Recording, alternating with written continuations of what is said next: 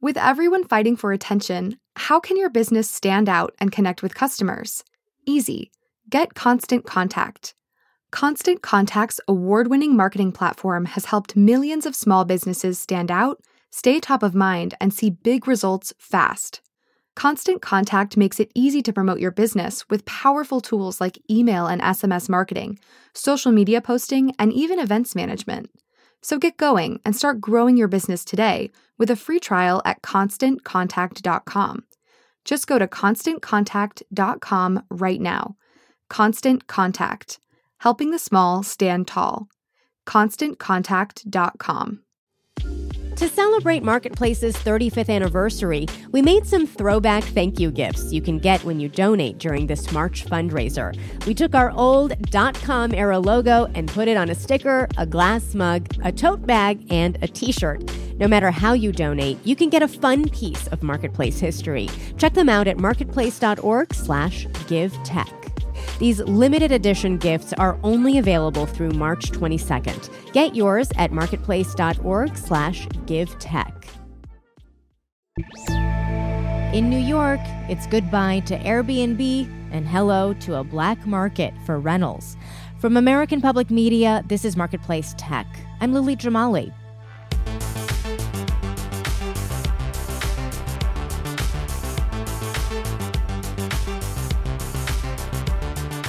As recently as August, Airbnb was doing brisk business in New York City with more than 22,000 listings there. 2 months and a citywide crackdown later, that number has fallen to just above 3,000, a decrease of more than 80%.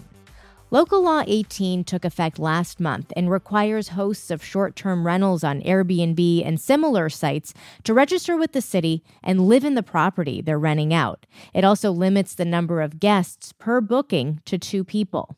Supporters say it'll improve safety for guests and ease pressure on the city's hot housing market. Airbnb calls it a de facto ban. Amanda Hoover, a staff writer at Wired who's been following the fallout, says Local Law 18 has prompted people to use other routes to find a place. What I've seen is that people are moving to places like Craigslist and Facebook Marketplace or different Facebook page groups and either asking for short-term rentals or listing them. You see some people saying, is there anywhere I can stay for this week in November? And maybe somebody comments and says, yes, I have a place. You see listings on Craigslist that if you search, Airbnb, you have people literally writing, this is not a sublet, this is an Airbnb. There's also a website called Howfeet where I've seen a lot of people that are listing properties that are formerly or also listed on Airbnb, and this platform doesn't process payments. It allows people to connect with hosts directly to pay them in other ways. So what all of that does is it shows that there is still this short-term rental market happening in New York City, but now it will be happening without some of the protections provided by Airbnb. Yeah, talk to me more about that. What are some of the issues with these listings moving to those platforms, Craigslist, Facebook Marketplace, and some of the other sites that you mentioned? Yeah, and these platforms, it wasn't always perfect. There have been dangerous things that have happened when people have stayed in Airbnbs, but there's some insurance around your booking. The idea that these are verified or that if something goes wrong, you can get your money back. If you just Venmo somebody, across the internet with the hope that when you show up at some Craigslist apartment in a month, it'll be there will be the keys. It might not be. As well, Airbnb was trying to do more identity verification, trying to even do more background checks. It wasn't a perfect system, but that's now gone unless these people really want to try to do that on their own and try to trust that the person on the other end of the transaction is, who they say they are. It's just much more difficult. And so over time, we might start to see some issues. So why did New York City enact this ordinance? Yeah, there's kind of 2 things at play here. One is rental affordability, which in New York City is not good. We saw during the height of the COVID-19 pandemic that a lot of people left the city and rents really dropped, but that was an outlier. Mostly rents have been increasing a lot in New York City. There's housing shortages. A lot of people are really rent burdened, facing housing insecurity. So there's the idea that people are listing full apartments that could go to actual full-time New Yorkers on places like Airbnb or Vrbo or booking.com. And that's taking away from some of the housing supply. That's one argument. The other is that the city says that there were a lot of complaints from, residents living near short-term rentals. We see that they bring parties, noise, trash, sometimes even shootings happen. Both arguments really are ones we see around the country and around the world when local communities are kind of pushing back against how popular short-term renting has become. We'll be right back with more on how Airbnb is responding to New York's crackdown on the company's operations there and how other cities are approaching restrictions of their own. You're listening to Marketplace Tech. We're back with Amanda Hoover, staff writer at Wired. Let's talk about Airbnb's response. CEO Brian Chesky was just asked about New York, and he told the travel website Skift that he expects hotel prices there will be higher next year, and so will rents. Let's take a listen to what he had to say. And the reason why is because a lot of New Yorkers were actually, turns out, pretty regular, ordinary people that were dependent on Airbnb to pay their rent or mortgage. So I'm saddened. I'm disappointed. I wonder from you, does the data that we have back up what he just said about, especially on the rental front, that, people are depending on this to pay their rent, to pay their mortgage? Yeah, that's something that I personally have not seen a lot of hard data on. It's a lot of anecdotal stories. I've talked to people and to hosts that have either done this to help pay their mortgage, or if they had some extenuating circumstance that took them away from their property, they were able to keep their apartment by doing this until they were, ready to come back. As far as will they get more expensive over time, we see New York rents just rising. Any New Yorker will tell you it's a scary time when the leases come around, that rent could go up unless you're in a protected, rent-controlled situation.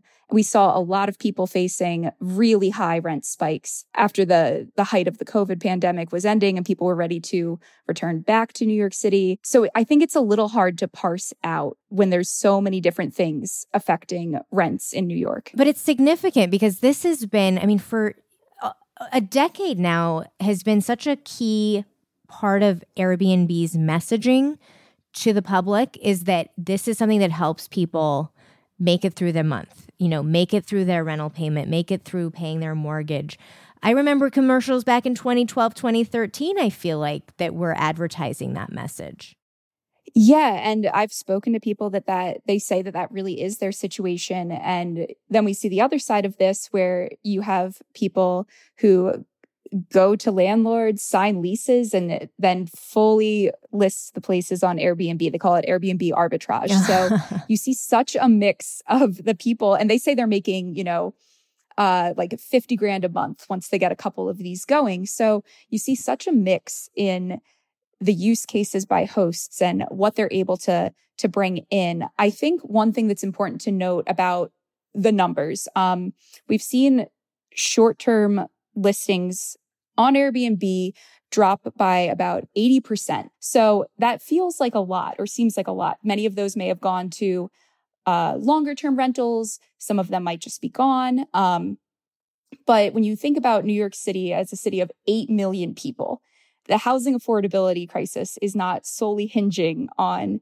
these 18,000, units of apartments. There's a lot of other issues going on with housing affordability. So it is a little hard to predict how we might see the impact of this. And New York is hardly the only place cracking down on Airbnb right now. What are some approaches that we've seen in other cities? Yeah, and that's one of the things that's really interesting about following this. There's such a patchwork approach to ways to try to regulate short-term rentals.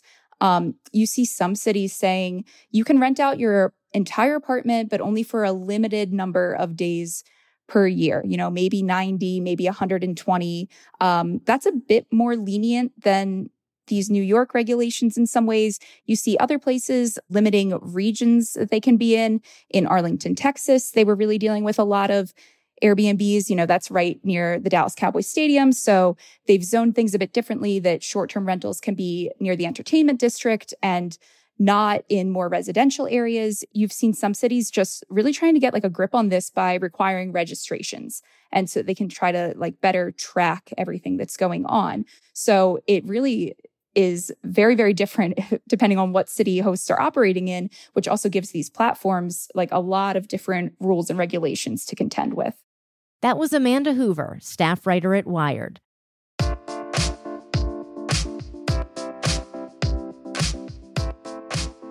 Airbnb CEO Brian Chesky isn't the only person predicting that hotel prices will rise in response to the company's forced retreat in New York. But while Local Law 18 took effect in early September, it might take a few more months before we understand its true impact. Airbnb is allowing pre-existing reservations made as recently as this summer to remain in effect through December 1st. Until then, at least, the money will continue to flow. All eyes will be on New York this holiday tourist season. I'm old enough to remember a time before Airbnb. What some call a black market is to others just the way we did things back in the day, whether it's scouring, yes, Craigslist, or relying on word of mouth to find a place to stay. Property owners doing the renting haven't loved the adjustment, but in the words of one who spoke to New York Public Radio's website Gothamist, New Yorkers always find a way. We've posted links to all of that and Amanda's recent article in Wired on our website, marketplacetech.org. Rosie Hughes produced this episode. I'm Lily Jamali, and that's Marketplace Tech.